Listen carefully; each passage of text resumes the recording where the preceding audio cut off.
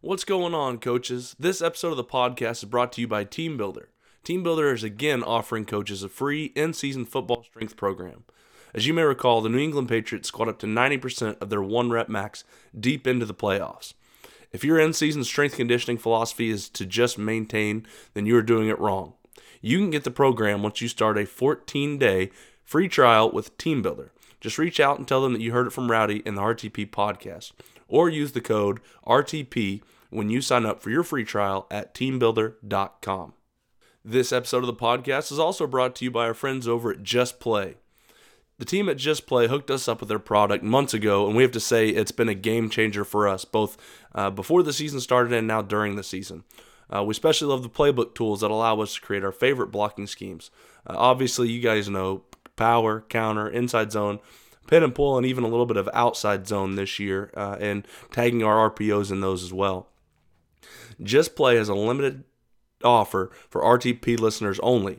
Get my Just Play Pro for $120, which is an unbelievable $60 off the normal list price.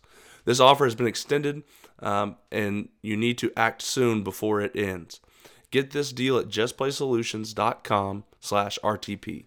The best playbook tool on the market at justplaysolutions.com/RTP.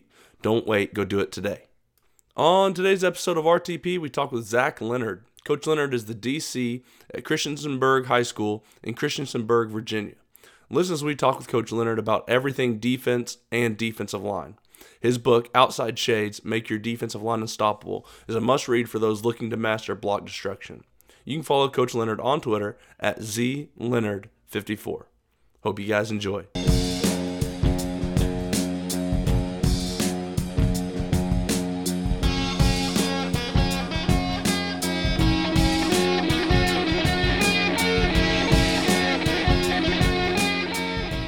All right. Well, I played sports all my life. Big multiple sport guy. I love it. But football, kind of early on, it was whatever sport I was playing at the time was my favorite. If it's basketball season, I love basketball. If I'm wrestling's number one. But kind of down the road, it became all about football all the time. I just loved it. But I played at city school. I'm from Roanoke, Virginia, which is Southwest Virginia. Virginia's kind of funny because it's kind of two completely different areas depending on which part of the state you live in. Up towards DC and even Richmond area, it's big cities and stuff like that. But down Southwest Virginia, where I'm from, Roanoke's actually the biggest city, and it's kind of probably 200,000 people, maybe something like that, but definitely the biggest one around here. So I grew up playing here and played at a small college, Ferrum College, Division III. Loved my time there. It's kind of one of those things people either absolutely loved it there or hated it there. I'm lucky. I really loved my time there. It was awesome. The cool thing about that was growing up in high school and stuff like that, our program wasn't very strong, and I really never got taught any technique or anything like that. So when I got to college, I just soaked it up. It was awesome. And that really made me love football even more. Is that something that you could tell while you were in high school, or is that something that you didn't realize till after and you started getting coaching? Oh, yeah, I have no idea. I mean, I honestly, besides offensive line, I had a really good offensive line coach as a ninth grader. But besides that, I didn't even know the word technique really. They just kind of lined you up, and you go get the ball, go find the ball. So, like I said, when I got into college and they're teaching me what a block means and where it should take me and how to react to these things, it was just a difference maker. I mean, I loved it, every step of it. I just soaked it all up. Like I said, I might have mentioned this. I've always wanted to be a coach. So after high school, I was kind of looking around. I found a coach that I was really close to growing up. He was my wrestling coach growing up. He coached me 1 year, my ninth grade year. I keep saying ninth grade year because when I was in high school, we had four head coaches in 5 years if you include my eighth grade year. So that's the varsity head coach. We had four different ones in 5 years. So one guy I was really close to, I grew up with wrestling for him, and then he got the head coaching job, but he took a job somewhere else later on.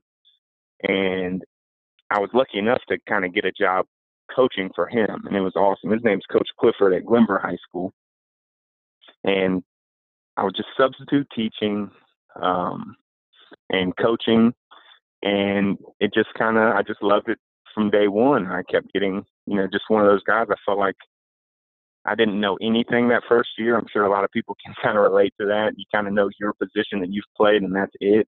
And you just kind of build on it and build on it and build on it. Bounced around a little bit now in the DC at Christiansburg High School. I bounced around because I ended up getting a special ed job at Glenver, but I always wanted to be a PE teacher. I was a PE major, so I bounced around to get that first PE job, which I loved. And now, like I said, I'm the defensive coordinator at Christiansburg High School, working for a guy I love. That's just amazing. He's a great head coach to work for. Coach, you talked a little bit about, Virginia being almost kind of like two states, and I've heard a lot about, the Hampton area and the east side of the state, and we've talked to a few guys from there. Can you talk a little bit about maybe the impact being a defensive guy? I mean, I know you guys are really close to Virginia Tech and a guy like Bud Foster. How is his influence, and maybe even, to the days back with Coach Beamer, and you have a program with that kind of continuity and plays, really good defense. What kind of impact has that had maybe on the state of Virginia, and maybe on your career, maybe on some of the high schools there as well? Well, I think he's just a fantastic resource. Tech, since, Beamer was there, they've been doing clinics and stuff like that, and they bring you in, they answer any questions you got. You can go to spring ball practice. But honestly, I'm a defensive line guy, so the big guy for me was Coach Wiles. I don't know if you know about him, but he's really one of the best defensive line coaches in the country. He's doing amazing things with kids that aren't those SEC teams or SEC players and stuff like that. Just phenomenal. So he's a big technician, but he also loves a great pass rush. So he's just phenomenal, and I've got to really watch him over the years, kind of talk to the guys he's coached, gone to a few practices. It's just been phenomenal. I do think that they've had a great impact on Southwest Virginia. The funny thing is, you hear about Hampton and you hear about those places. They have phenomenal athletes all over the place, some of the best athletes around. Southwest Virginia, we have some good ones, but just not at that same level and not as many, if you know what I mean. Mm-hmm. But the crazy thing about that is we have great coaches, and there's teams winning state championships from this area every single year, or competing at least. And that's kind of a really cool thing when you see the level of coaching that's being taken place in Southwest Virginia. Well, and I think when you get to go against that good or great coaching, it just ups your level so much. At least it has for me, where I'm at, when we do get to play those teams that are really, really well coached, and you're taking, a few extra hours to game plan, or maybe even weeks to game plan those teams. It really kind of bumps up and sharpens your tool as a coach, just going against those guys. Absolutely. I'm a big believer in competition. I really think that competition is either a good or a bad thing depending on your outlook on it. If you're a type of guy who sees competition as, win at all costs, you become a type of guy who, will cheat, will hurt relationships, will, do things like that. But when you look at competition the right way, and in my mind, it's just about getting better. So I want to play the best competition every single week. That's how you play good football. And I really think that's how I coach too. I tell guys all the time, we could get away with some things against certain teams. If you're playing a team that you're just more athletic than, you can do things and make big plays when you go to play a really good team, you won't be able to make those plays by doing that. So what's the point? Learn how to play against the great teams, and you can beat everybody else. Absolutely. I love that point. A lot of people would give me crap, especially younger in my career, and they'd be like, why are you watching so much NFL film? And I'm like, well, my reasoning was, if the technique is working with the best athletes and against the best athletes, especially like on the offense or the defensive line, where I think it's so driven by technique, that if it's going to work at those levels, imagine if I have good high school players using, similar technique, that they should be able to dominate whatever competition they're facing. Absolutely. You learn from the best. I think O-line might be even more important in that regard, because those guys are going against just absolute monsters. Of course, they're monsters too, but some of those guys they go against, and you get good, solid blocks against those guys. It's incredible. Yeah, Walls kind of switched my my opinion on all of that. Yeah, my kind of argument for certain things is always like, yeah, the NFL guys do that, but I got guys that are smaller and they're not going to be able to get the same thing out of it as some of those giant NFL guys. And it wasn't till Walls kind of put it to me like this, like he just did, and said, yeah, they're bigger, but they're also playing against the freakiest freaks in the whole world as D linemen.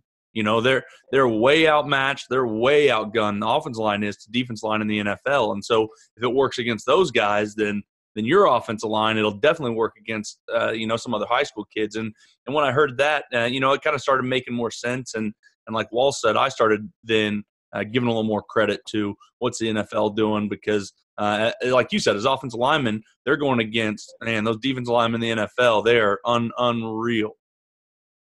Absolutely. I mean, Sue's probably my favorite right now. I mean, he's just a monster, and he's a guy who can do both things. And at his size, that's just incredible. He can pass rush. He can, defeat blocks. He can stop the run. It's incredible. Coach, talk a little bit about, I've worked for a few coaches, and a couple of them were defensive guys, and I was lucky, I think, in my career to be able to work for those guys because if I was going to coach defense, to me, I would build everything around my defensive line. Just like on offense, I would build everything around my offensive line. But I think defensive line, and it's almost like you see some coordinators, maybe they're a secondary guy, maybe they didn't play the position, maybe they didn't want to learn as much about the position, maybe they think the position's too simple, whatever the reason may be. It's almost like some defenses, D linemen have just kind of become like blockers for linebackers, or hey, you just kind of take up your gap and we'll go clean it up. Whereas the guys I worked for were always like, we're going to have attacking defensive lines, and we're going to make these kids, feel great about themselves, go attack the running back, go attack the quarterback. And those, to me, again, being on the other side of the ball, were the hardest ones to try to block, to defend. It's like, oh my God, we're not going to be able to move the ball on these guys because this defensive line has taken over the game. Absolutely, and I completely agree with the comments about coaching that you first made. I mean, I don't know if you realize or not, but I just recently wrote a book about defensive line play, and that's kind of why I did that, is because when you look at offensive line play, and I follow you guys on Twitter, and there's a lot of good offensive line coaches on Twitter. Everybody understands how important that is. In my mind, if offensive line is the most important position to coach, then doesn't the people they're playing against have to be the most important position on defense too? And in my opinion, that's just has to be that way. Now, I will say I'm a little different than the philosophy you had right there because I am a read and react team to a point. When you watch the technique by the NFL guys, when they're read and react type players, they're kind of in that frog stance and they're not even making a step and they're just kind of waiting and reacting. Have you seen that? Yes, sir. Yes, sir. So that's a little different than how I do it. I play outside shades. I try to play outside shades all the time so I can really dig in and focus on the technique piece of it. The more techniques I have to teach, the less able the kids are to master it. There are a few exceptions that I use, some inside shade techniques and stuff like that, and we can talk about that if you want. But so we try to master technique, but I get in a stance. This is huge for me. My stance has to match the way I coach defensive line. So if I'm a read and react guy, I can't have my butt all the way up in the air where I'm taking a huge first step and I'm getting right up field, because in Southwest Virginia, we see gap schemes all the time. We definitely see a good mix of zone and stuff like that, but we see gap schemes just about every single week. And I don't want those guys getting kicked out and getting punished, trapped, stuff like that. So they have to be able to react to their block, but I also don't have them sitting back waiting, because high school kids can't be physical like that. You're talking about guys who are 300 pounds that can sit back on their heels and still be physical against the block. I need to take a fantastic first step if my guys are going to be able to be physical against sometimes a 300-pound offensive lineman when I play smaller, faster guys on the defensive line. So it's all about finding that right stance. Now, once I get that technique down, that's when I like to mix those other things in. I like to do a few other things. And the cool thing about that is when our technique is very sound and the offensive linemen are, thinking that and focused on that, it kind of gets them in the mindset of thinking, hey, we're always getting hands on, we're always doing this. When you do throw in a change up, it's automatic. That's what it seems like sometimes. You can make a big play almost on command because you're not doing it all the time. Well, now you're speaking my language, Coach. Offensive line's all about, in my, how we teach it anyways at my high school, is all about the first two steps. And so we've got drills upon drills and different things we believe to get those first two steps in the ground and worked, and because they are so important. And, you kind of talked about the stance, and then as a defensive lineman, that first step in the ground. What are some ways that you guys work that in practice so that can be a muscle memory type of reaction when it does come to the game? Well, that's kind of interesting with us, is because my first step, I want it to be the exact same every single time. That's kind of that react step. If it's a base block, it's actually going to be contact step, because you got most offensive line coaches talk about getting 2 feet in the ground before contact and stuff like that. I don't want that to happen. I want that first step to kind of, if it's a base block, to get a really good piece of contact right there. But the funny thing is, I never work the first step. I work the stance. If the stance is right, that first step is automatic. And it's kind of a thing where I got to play with the guys a little bit. They work on their stances. I watch them react to blocks. And depending on how their stance, I have to be the one to adjust them. Now, once they kind of get it and they got a little bit of football IQ, they can understand, like, hey, I'm taking too big of a step. That's what's going on. But to be able to manipulate that stance, to manipulate that step, you have to have a great stance. So again, if your hips are too high, you're going straight upfield and you're not reacting to the block at all. If your hips are too low, you can't even get out of your stance. You can't be physical. So it's all about finding that right spot. We focus a lot more on the second step because that's the reaction step. That step changes a lot depending on what block we're getting.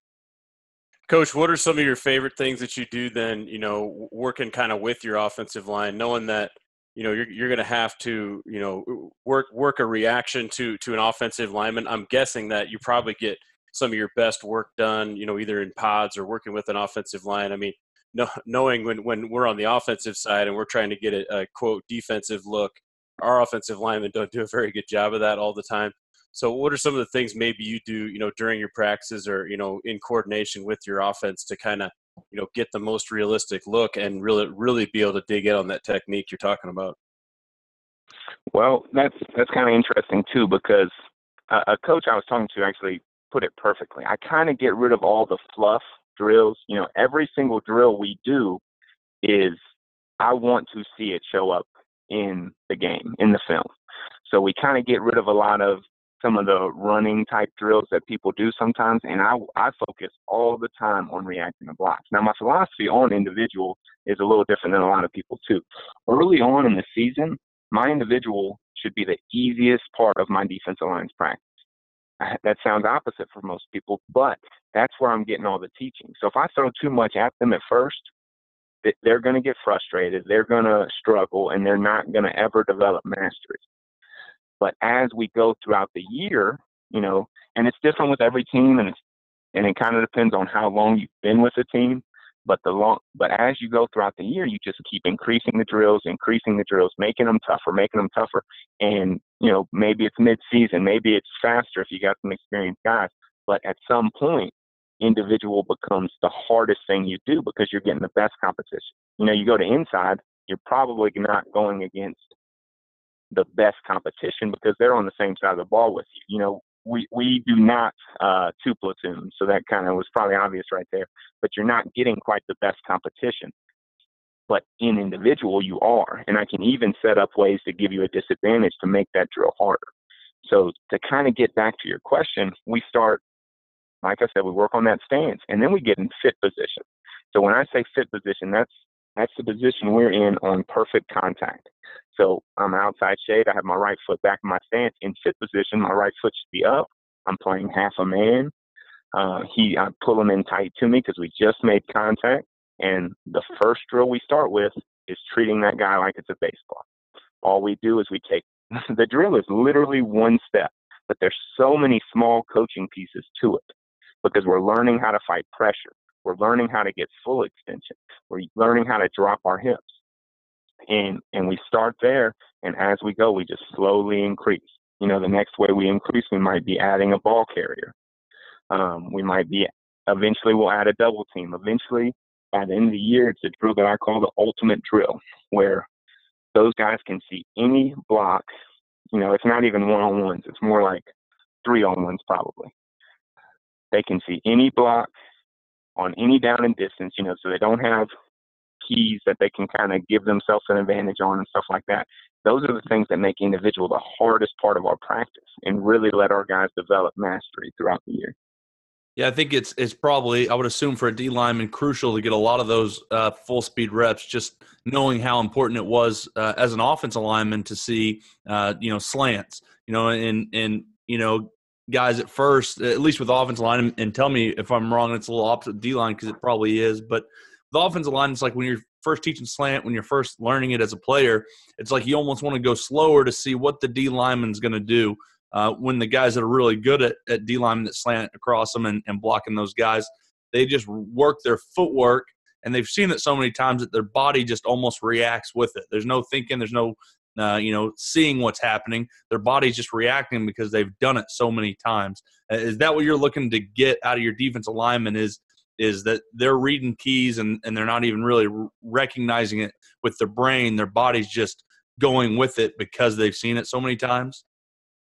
Absolutely. It's got to be that automatic. And the biggest thing is your eyes have to be automatic too. So when I take that first step, I got my eyes on the block. Depending on what that block is, depends on where my eyes go next. But I always love, like I said, I listen to your guys' stuff and I love it. I always love when you guys talk about your primary rules for a play, and how whatever happens, we have rules to take care of it because the defensive line can move post-snap. That's defense in general. It's kind of funny. I still see guys talking about coaching a play, like, oh, this is how we stop power. This is how we stop, triple option. This is how we stop zone. Mm-hmm. But I think the real thing is you have to learn how to react to those blocks. And that's actually how my install goes. We get to do a little bit of stuff in the summer, so I kind of take care of as much as I can in the summer about teaching run fits. Obviously guys want to do 7-on-7 and stuff like that, but I definitely always want to take time to just teach our linebackers and our D-line how to work together. So they should always be reacting to the blocks because, all right, this might be a power look, but we squeeze and spill and we're pretty darn good at it. So a lot of teams like to base out our 9 technique, say, because we're that good at squeezing and spilling. So I can't just tell my linebackers how to react to power. They've got to know how to react to each individual block because one adjustment changes the play completely. I think triple option is one of the best things, or even zone option and stuff like that. A lot of guys will run those plays and they say, you have this and you have this and you have this. Well, if it's a base block instead of a zone block, that changes. And my linebacker has to fill that gap right now because my D lineman is getting based out. So I just think that's kind of cool how you guys always talk about your rules because that's defensive play for me completely. Harper's always finding a way, man, to make it a defensive game on the offensive side. That a boy, Harp. That's right, and that's based on the 9 and some of that stuff. Coach is really some answers that we like to, like you said, with power.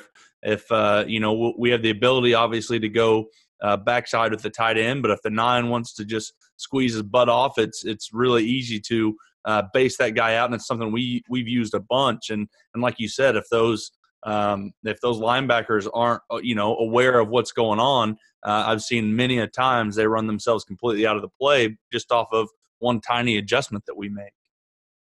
Absolutely. It's just all about that discipline and reading your rules. I don't care what the play is. I care about what your block is doing. That's not going to trick you. Now, there are some exceptions where guys will try to trick you, and that's really mean, and I hope you guys don't do that. No, I'm just kidding. But if you're reading your blocks, it takes care of itself. Coach, it seems like to me, just from from the few coaches, D-line, defensive coordinator coaches that I know, and probably more on Twitter, maybe they're just the more vocal. It seems like a lot of defensive coordinators are kind of secondary guys first. You've been around defense a lot more than I have been? Is that a true statement, or are there probably more defensive line DCs out there than I've heard of? I don't know that many defensive guys, so but just the few that I know, the probably the vast majority of them were secondary guys first that turned into defensive coordinators. Have you seen that as well, or is it more of a 50-50 type of thing? Absolutely. I mean, the big advantage for being, either a secondary coach, usually maybe a safeties coach or a linebackers coach, is you get to be a part of everything. You get to be a part of inside. You get to be a part of pass scale. You kind of can go both places. So that's probably the hardest thing about being a defensive line coach is, during pass scale, you tend to be with the defensive linemen still. Now, I'm kind of the exception where I'm very, very lucky. I have a great guy I work with, Irvin Buchanan. He's a young coach that's just been phenomenal, and he kind of takes those guys a lot of times and lets me go be an extra set of eyes during pass scale. But you're 100% right. I mean, it is usually D coordinators, either linebackers or the back end stuff. So, like I said, Irvin helps me a lot because he kind of takes that over. He's also a very reflective coach and kind of helps us improve all of our drills too. So it's just amazing to have two sets of eyes on the defensive line, So that's a big time advantage. But other than that, I think there are some advantages to being a defensive line coach. Sometimes those back end guys get really pass coverage happy, and they kind of can forget about how it impacts the box. They want to do certain things, but you lose a run defender.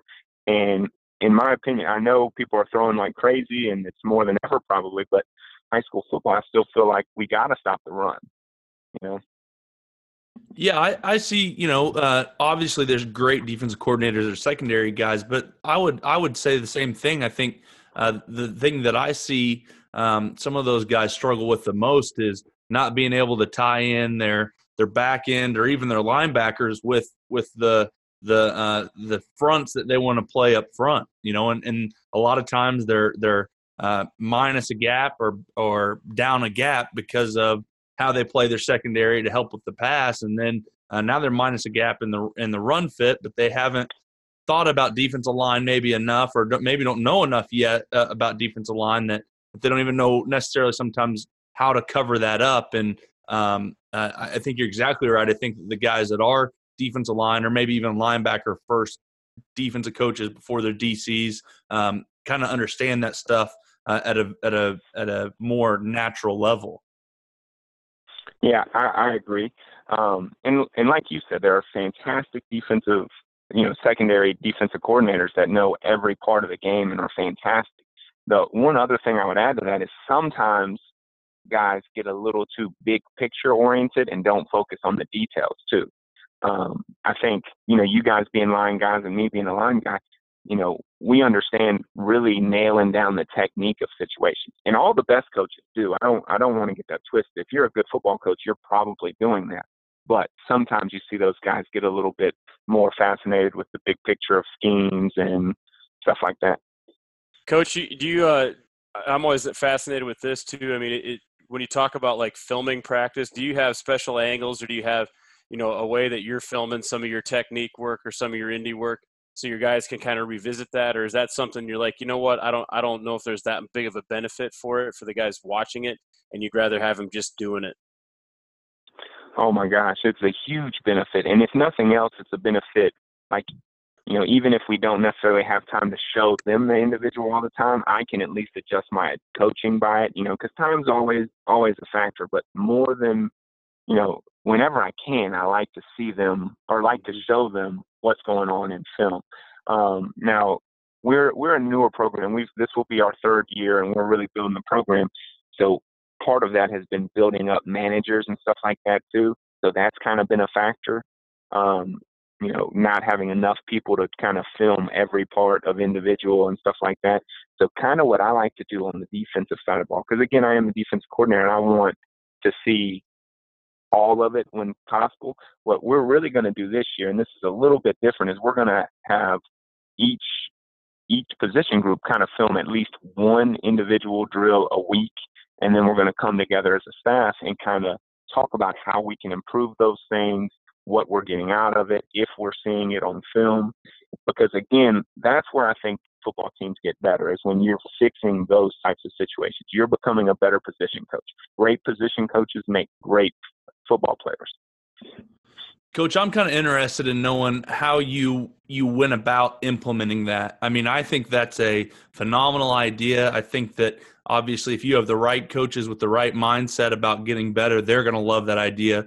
But I've heard coaches try to put things like that in before, and have heard assistant coaches get very angry about that and pissed off basically that the DC or the head coach wants to know about their individual drills. So how did you go about, implementing that? Did you kind of make it did everyone come to that decision? Did you kind of put it as a vote thing? How'd you go about implementing that so everyone would be on board with it and see the benefits of it? Because it's obvious that it's going to make you guys better as a staff.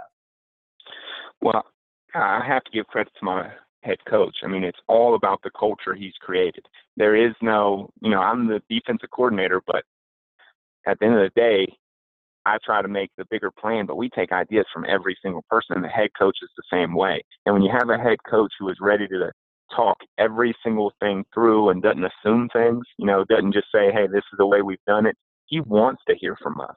He wants to hear from the youngest coach on staff, the most inexperienced coach on staff. So that part's helped.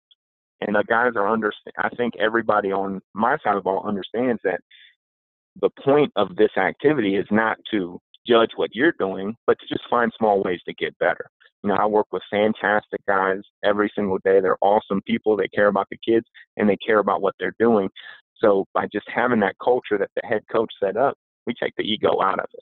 I'm not looking to demand what you're doing. I'm looking to talk it through and say, we need to have a why about why we do something. And that's a big thing for me, is if you can't tell me why you're doing something, or if I can't tell you why I'm doing something, then we probably need to put some thought into it. So we kind of just set that culture and set that mindset, and it's been great. I mean, I have to give all the credit to the head coach. He's really set that up nicely.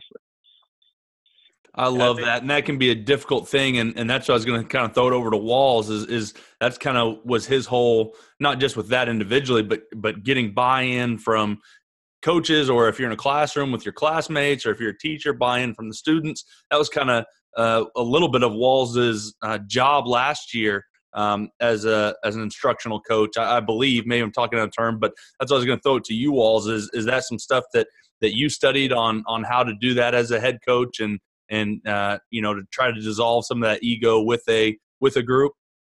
Absolutely. I mean, that has to be at the forefront. I mean, one of the first things you do, especially like in schools, was like, dealing with PLCs and having to work with people within your department. If you weren't going to have that, that team camaraderie or the ability to have those conversations. And I love what Coach said about, being able to take the ego out of it. And decide that it's not an attack on your teaching style. It's not an attack on your indie drills. It's not an attack on you as a coach. It's like, hey man, we're all looking for ways to get better. It doesn't matter if it's a D-line thing that I'm coaching as the DC. It doesn't matter if it's the free safety and his landmark, whatever it might be. Understanding that none of us are perfect, and we're all going to get critiqued, and we're all going to try to find ways that we want to get better. I think it's almost imperative. I think, some people, maybe they're just too worried about stepping on each other's toes, or, everybody's kind of autonomous, I think, for the most part in coaching, it seems like. And I think maybe it just kind of gets tossed to the side, and it's like, what, we don't need to watch practice film together. We don't need to watch this indie drill together and just kind of assume that everybody's, quote, okay. We're not. So I love it. I think it's great. I was just gonna tell a story. When I went to Nebraska, and I'd never sat in on a defensive meeting before, but being able to sit with Coach Shenander and with the whole staff and watch them breaking it down and listen to some of the conversations he'd be having. He'd be like, "Hey, coach, we're having a problem with this guy. What are some things we're doing to fix that?"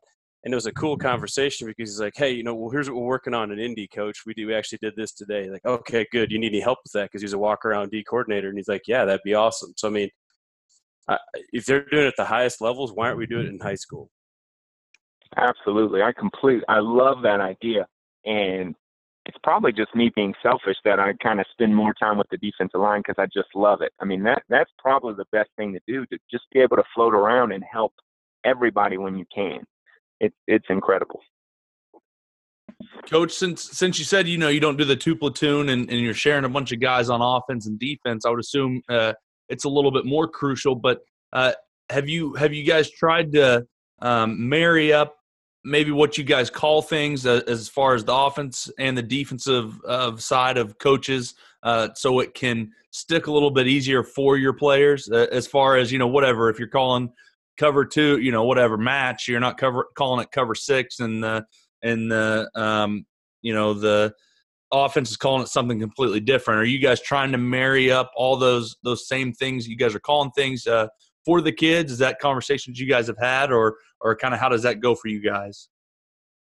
Yeah, that's actually one of the things we're trying to get better at. We've some things are kind of set in stone and we're good on, but we're trying to marry it more and more as we go. Trying not to change too much right at first for any one side of the ball, but kind of just trying to make the transition a little as we go, because I think that is the way to go. I mean, it makes it easier for everybody involved. But coverage wise, we're doing that. Fronts, we're doing that. But some of the plays we haven't done in the past, so that's something we're trying to work towards. Because they have offensive guys have specific names for the plays, and I just got in a bad habit of calling them what they were. Like the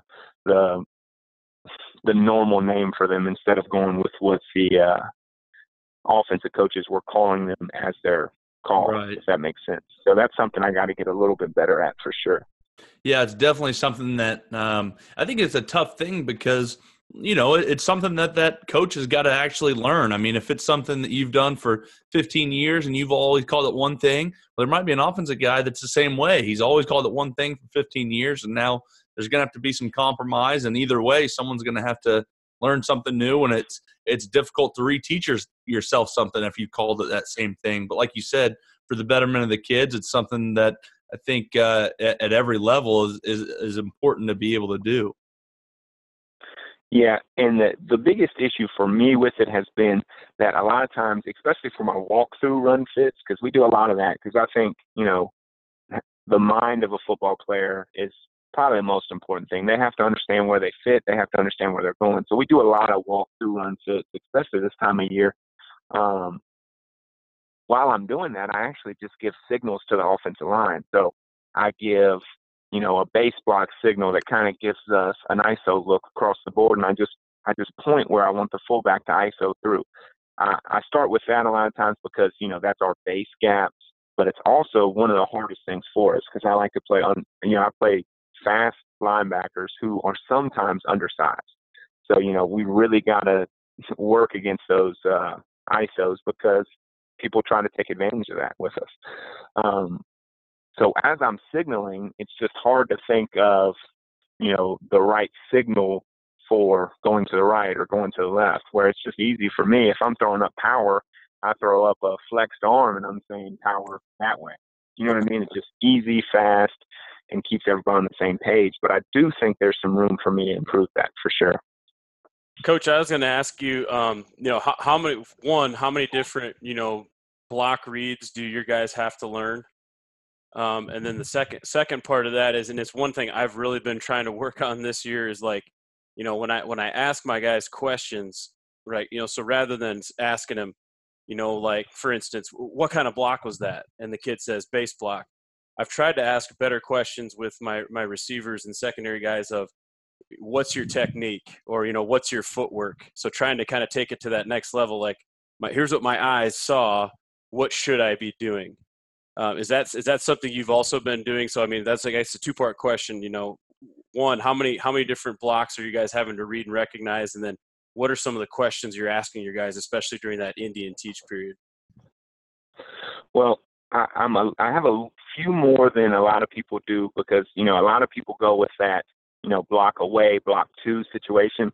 But I don't think that quite gets the mastery for those reach blocks. When you're treating a lot of guys do that, but they're kind of trying to treat a reach block exactly like a base block. And to me, that just doesn't quite work out 100% of the time. You know what I mean?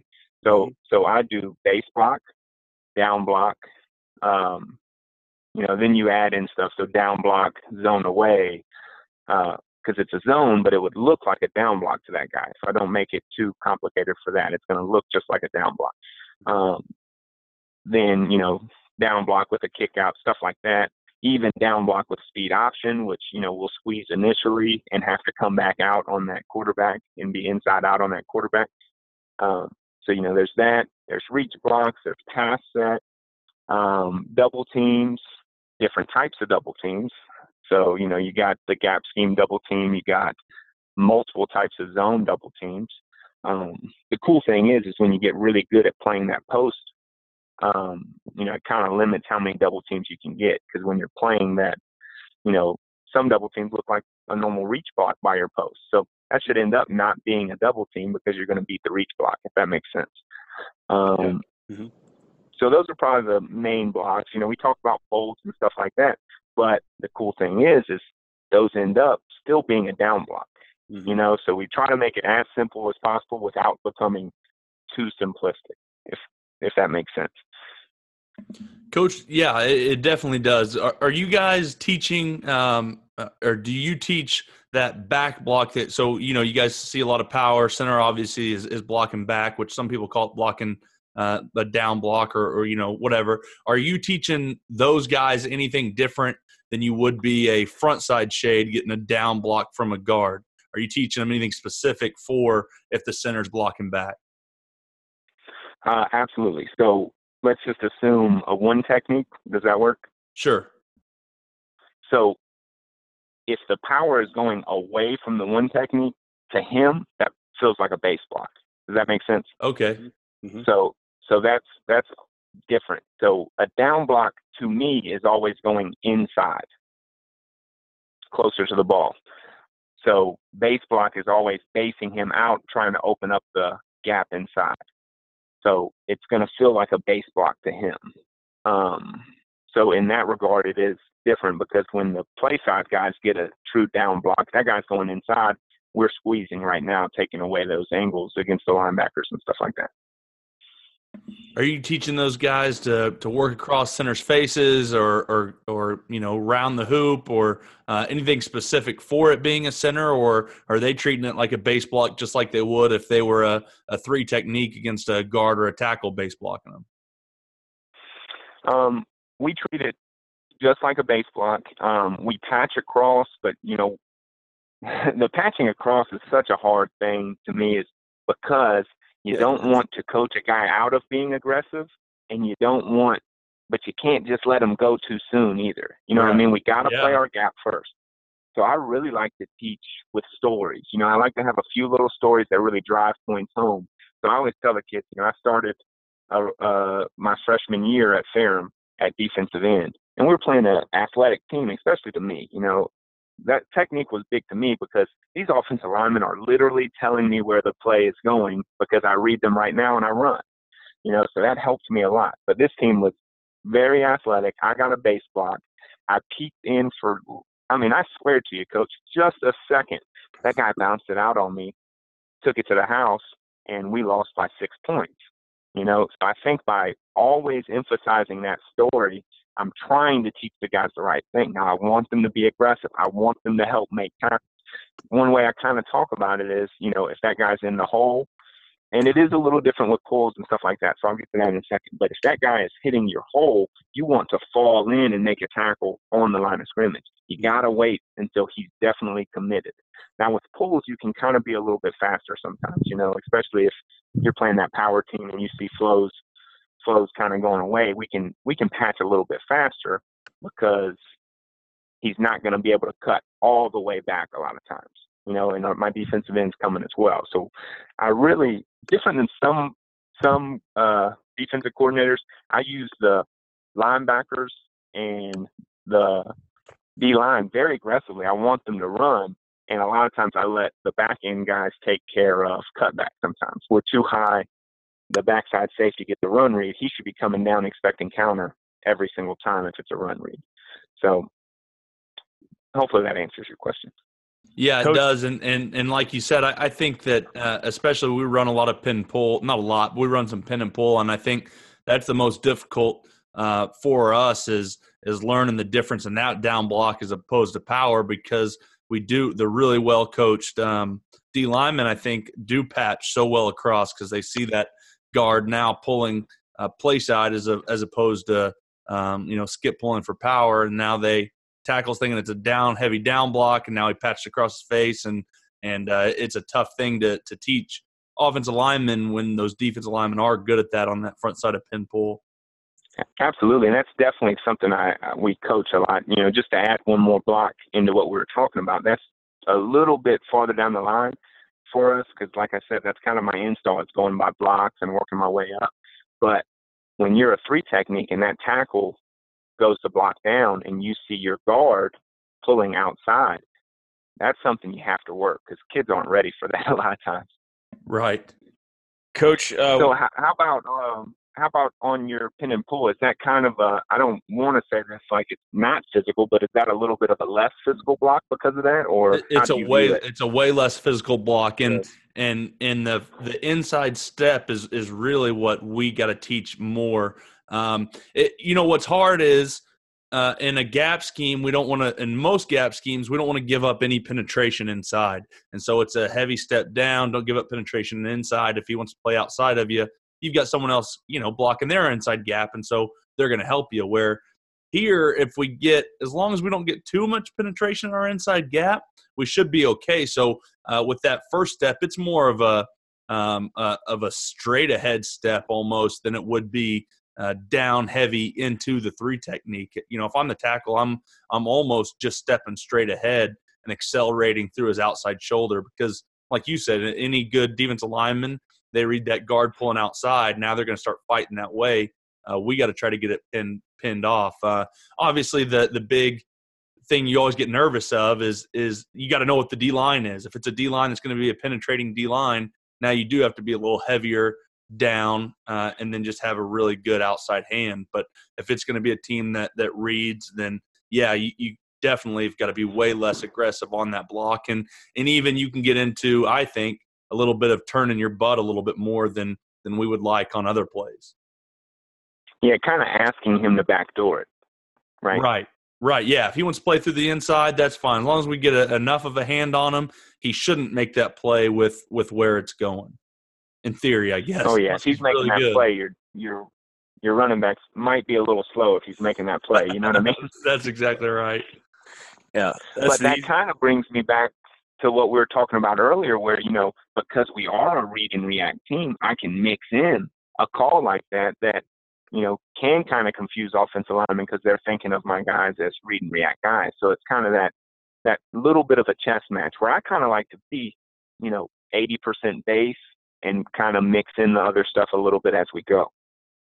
And if we got a really good defensive lineman, it's probably not the nicest thing we do, but we'll actually we'll pull and we'll cut down with, like, if it was a shade and that shade's just an ass kicker, we'll pull with the center and cut with the guard instead of basing down, just to give them a completely different look.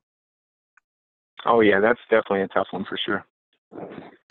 Coach, I was going to ask you about pass rush. Is that something that you have a couple of different moves that everybody learns, or is that something where you're like, okay, I'm gonna have a completely different skill set for the kids that I have that year, and you allow it to maybe kind of work its natural course, and then you maybe coach up points there as you go? This is not a good answer, but kind of both. We teach more than I want a guy to use, if that makes sense. I might teach 6, 7 pass rush moves, and then I try to get guys to fine tune and find what works for them. I'm big on having a plan. So depending on what type of rusher you are, that should impact the rest of your plan as well. So I don't think you need much as an individual, but different individuals need different things. Still don't want to give them too many things to think about, and then you kind of get that thing where you're always trying to choose the best pass rush move. The best pass rush move is the one that you have a plan for that perfectly complements what you do already. So just a quick example, again, I try to play, I think the best way to get a pass rush is to stop the run and put them in situations where they're going to pass. And the other way to get a great pass rush is having good athletes on the field. Try to get the best athletes. In college, I played 6 technique and a little bit of 4 technique. I love that position. I could stop the run all across the field. But by being that type of player, I wasn't necessarily the best pass rusher. I wasn't necessarily the fastest guy or whatever. By playing outside shades, I feel like that allows me to play those faster guys who can naturally get a great speed rush. So if you have a guy who's getting off the rock, has a really good speed rush, then that's going to usually, don't want to offend the O-line guys, but that's usually going to change how the O-line guys are reacting to you. So that they start getting a little higher in their pass set. They try to get out there really fast. Now, all of a sudden, a good speed rush can turn into a fantastic physical full-on block, bull rush, or, the straight arm technique, whatever, right? So when you put those things together, it becomes really hard to stop. Coach, and yeah, then I like the to have straight an arm inside move as well. The straight arm technique should be illegal. You're exactly right. That one stinks. I hate having to block that because, like you said, you said no offense, but you're exactly right. It's you get a real athlete out there and you're a tackle, your technique changes. It shouldn't, but you just can't hardly help it. And then if, like you said, if they've got a really good whatever their changeup is to that, whether it's a good inside move or they go to the one arm or kind of the throw over with the shoulder, and they're good at that other move, man, it gets really, really deadly really, really quick. Absolutely. I think if you have 3 moves that you're pretty good with, you can kind of keep that offensive lineman off balance all day. You know what I mean? It's only 3 moves, so you still have time to master it and get really, really good, but you have something for all these situations. I do have something new that we've been doing for pass rush if you want to hear about that. Yep, absolutely.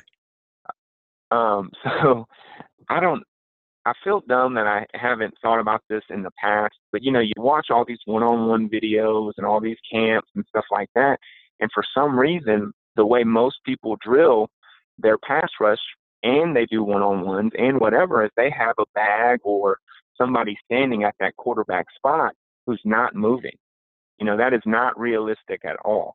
So just a small change we've been making is, we still do, what some people would call probably skill acquisition, where we're learning the moves and stuff like that. But anytime we're drilling at all, I want a quarterback in there.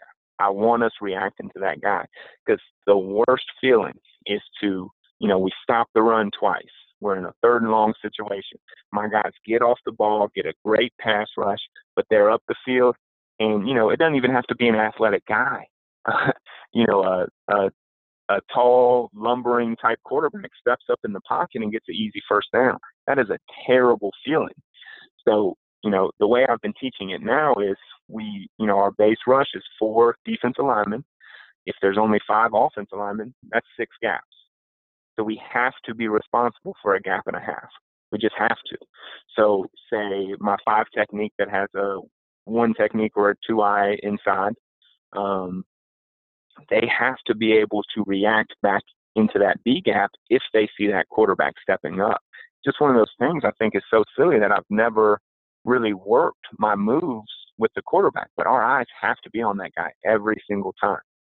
I love that a lot. And when I was first learning offensive line play at Tulsa, and I got a chance, to be the assistant line coach, it was awesome because, we didn't have a lot of managers and guys that were helping us out at Tulsa. So I was like, Coach, I'll be the QB back there. And I loved it because I would get the snap and then I could move around. It was, decently athletic. But at the same time, I could be watching for different things that the D-line would be doing. So it was a great aspect for me to also be coaching. But at the same time, the defensive guys loved it because I was running around. If a guy went inside, I'd slide to the outside. I'd be throwing it. And they'd be able to give Absolutely. those guys feedback. Absolutely. Yeah, that's awesome. And not to mention, it's probably a little bit of fun, too. And coaching should be fun. We got to have fun with the guys, too. Hell yeah, it was fun. I could talk smack and say, that was a completion. And then there was other times, and Harper knows the guy, Tyron Walker, he could grab me with one hand and lift me up off the ground. I mean, that guy was super strong. So there's a couple times I'm like, man, I better have my release ready to rock and roll too. But like you said, it was all in good fun, and the guys could talk a little smack. But at the same time, I mean, I loved it because I would be able to start to see, cheats that they might have. He might be a little bit tighter, or where his hand placement was going to be, or where his set was going to be. Whereas maybe the O-line coach who was standing on the other side might not be able to see that. So having two sets of eyes was awesome because you could have a couple of coaching points right away, right here. Or I could even tell the D-line, like, dude, you're tipping your counter. Like, oh man, okay, Yeah. So, I mean, it was awesome. I loved it. Absolutely. And the cool thing is you're both at different angles, too. So you might, like you said, you might see something the other coach did not. So that's always nice. Coach, you talk about having a plan, in some of that pass rush, because like you said, you'd like for them to be third and 5 or more, and that way your guys kind of know it's going to be a pass or there's a good percentage. When you are, you have a plan, is the second move a plan, or is the second move something that comes? I've always been, as a dumb offensive line coach or offensive lineman, I've always thought it was crazy that 2 sacks for a defensive lineman is I would assume a great day. They get that every game. Now they've got 24 sacks on the year. That's a great season. Where it almost seems like they could be setting up that second move half the time or more than 90% of the time they could be setting up for that second move. Is the second move for you guys as you coach it, is that something that, hey, I'm setting up, I've got a plan, I'm going to hit the second move now? Or is it something that you read and react to go to the second or third move? I think that depends on the level of the guy. Like I said, we're always working to mastery. So early on, they're planning that second move. Like I want them to say, hey, if this happens, even if it's just talking to me, say, hey, if this happens, what are you doing? And you just kind of cement those things into your brain. You build those fast connections, and then it starts becoming automatic and a feel thing. The good pass rushers feel it a lot of times. Now, obviously, the offensive line gives you hints. So depending on how he reacted the last play, that gives me a hint that it might be time to use a counter and stuff like that. But like I said, the best guys feel it because, again, it goes back to those rules because that offensive lineman's good too. He might do different things, or they might have different schemes, or he might have felt that he overset a little bit. So I don't want to just go into it looking to do that move. I want to be able to react to it always. But like I said, it's kind of a building process. That's what, honestly, just that whole process as you're describing it, to me, that was one of my favorite things about coaching offensive line. I mean, a lot of guys hate one-on-one pass rush. I loved one-on-one pass rush just for the simple fact that there was it was like play. There was just so much where it's like experimenting, trying new things. There's competition. There's oh man, I got to try this or I got to fix this, and there's so many little coaching points and one-on-one work that to me that was like the essence of like football, where it's like there's going to be some times, man, you're all out on an island all by yourself, and you get it right, and there's other times you're going to look completely foolish. And to me, it's thinking. Yeah, but I think it's I like the all thinking side of it. Yeah, I just loved that whole aspect of it. And the same, like you're saying, hey, what do you think he's thinking now? You just killed him with your speed rush. What do you think he's going to do now? And just those little conversations you could have. You tell him like, hey man, you just jump set him. What do you think he's going to do now? Hey, maybe now you just flash your hands, see if you can get him to show his hand. So I mean, I loved that aspect of coaching offensive line just because I thought it was kind of like that little chess match like you've described. Mm-hmm. Well, and you guys are probably the opposite for me because, like I said, towards the end of the year, I want it to be as hard as possible. So when it's just a period for individual, I'm never going to give them a situation where it's third and long. I want them being in bad situations. So I want them thinking run and getting a pass set, and now they have to get a good pass rush. Whereas for offensive linemen, you guys are probably looking for those opportunities to go against the D-line and say, hey, it's 3rd and long. I want you to know that you're pass rushing. I want you to come off and give me the best you got so I can be the best. It's kind of like we talked about earlier, finding ways to make great competition. I want to make the games easy. That's exactly right. And just like you said, for an offensive line coach, I want my guys to have seen something so many times that their body reacts to it.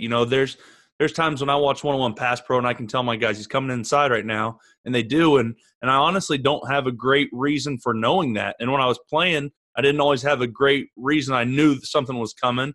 It's just something that my brain had seen it 150 times, and pattern recognition, my hands and my body just started going towards something, and boom, that's what happened. And that doesn't happen until you get just a ton of reps. And so I love, just like Walls, I love one-on-one. And then like you said, Coach, one-on-one pass pro, like you said, I want them to know it's 3rd and long. Everyone knows it's a pass.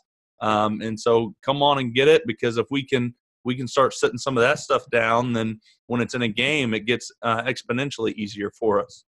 Absolutely. And the reverse of that is my guys not knowing it's pass, because when I'm a read and react guy, they have to be able to figure out on that first step, hey, I just got a pass set. This changes everything. You know what I mean? So they have to react on that first step, start working back wide, giving themselves space. And that's tough. A lot of times you see in those situations, D linemen will go, if they're a read and react team at least, they'll go and put their hand straight on the guy. I'm like, oh, no, that is not what we want. So you really have to slow it down and teach them how to react. And I learned a lot of stuff from the offensive line guys too. And I have coached offensive line and I love it. But I love what LaCharles Bentley is talking about, where instead of taking a certain length step or anything like that, the drive catch stuff. I kind of translate that to defense, and that first step, it changes what type of pressure I have on that foot and where I'm driving, So it kind of gave me a whole new way to coach that, and that's really helped a lot. That was honestly when I was coaching at Jenks and in working with Coach Isham, our D-line coach, that was his favorite thing to do. So we'd go, an offensive emphasis day, because we had crossover dudes too, and we go like a defensive emphasis day. So when it was my day, I told him, I'm like, hey, I want, they're a shade team and they're coming off the ball, so that's what I want for one-on-ones. And then he was like, hey, these guys hardly throw the ball. And it was perfect for us, because then I would just be calling our stuff. So it's like you were saying, it'd be block recognition. So he's like, hey, they're big, zone double, combo, and then they'll throw some play action. So I just be able to use our terminology and tell our guys the play. So it's like, hey, we're running Bronco, or hey, it's sword or shield, it's a pass. And having those guys be able to, like you said, react to when now it could be a run, it could be getting down block, it could be anything, and all of a sudden the guy throws a pass set, and it turns into one-on-ones. That, honestly, knowing what he wanted, I'm like, this is a great drill for us. Like, we need to do this every week, and we got a lot better doing it. Absolutely, I guarantee it. And like I said, it's all about making it as hard as possible. But the trick to that is not necessarily preaching that it's hard to the kids. Sometimes we talk about it, but we talk about our expectation is we're going to do hard things. So, yes, I understand that, a team who doesn't throw, who's throwing a play action on first down, that is hard to get a good pass rush. No excuses, no explanations. We still got to do it. We have those high standards, because I think a lot of times those kids will live up to those high standards. But when you start giving them, kind of a break, like, oh, that is hard, buddy, you'll get them next time. No, we got to have the high standards. Exactly. Not trying to be a jerk to them or anything, Right. but we never let them cop out. That's exactly right, Coach. Well, Coach, kind of rolling up on an hour now. But the last thing I always like to ask guys, and it's especially cool for defensive line guys or defensive coordinators, is when you're on film and you're watching another team's offensive line, what's some things they'd be doing that would make you think highly of their offensive line coach? Well, I got a few things that things that show me that, but things I also just really like to see too from a good offensive line. So first off, it's about the whole offensive line and not one guy. Some guys will look at one player who's really, really good and say, oh, they got a great offensive line. Well, that's not really good. They got a good guy. That doesn't say much about the coaching. if that makes sense. Right, yes. So I'm looking for consistency across the board, consistency with footwork. That's coaching. Consistency with being physical.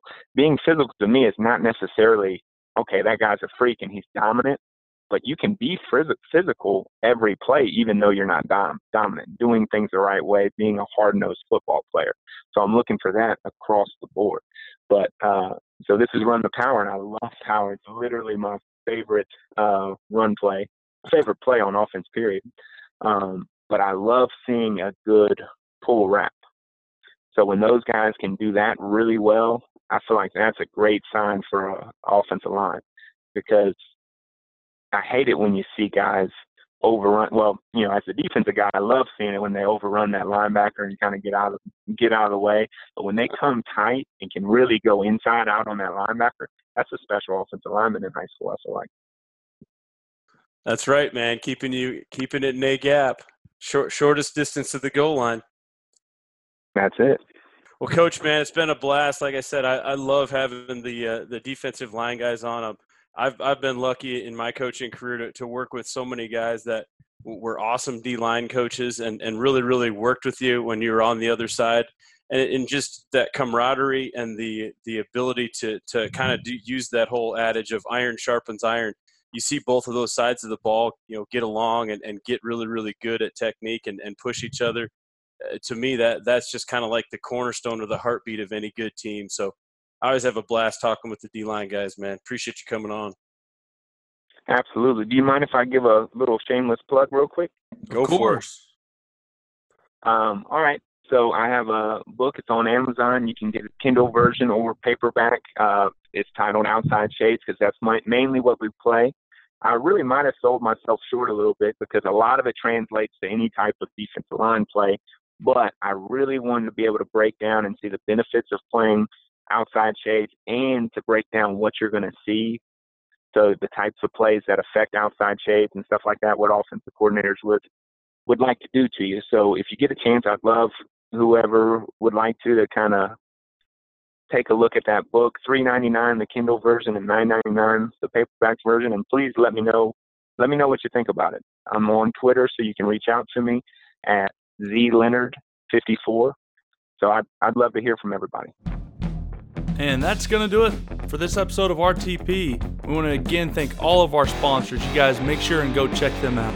Help grow our community by telling other coaches about Run the Power. And if you enjoy running the Power, go get your shirt, long sleeve, or hoodie at runthepower.com. Also, if you have any topics or any questions you would like for us to discuss in the next podcast, simply rate our podcast and then leave a comment in the writer review section of the podcast app.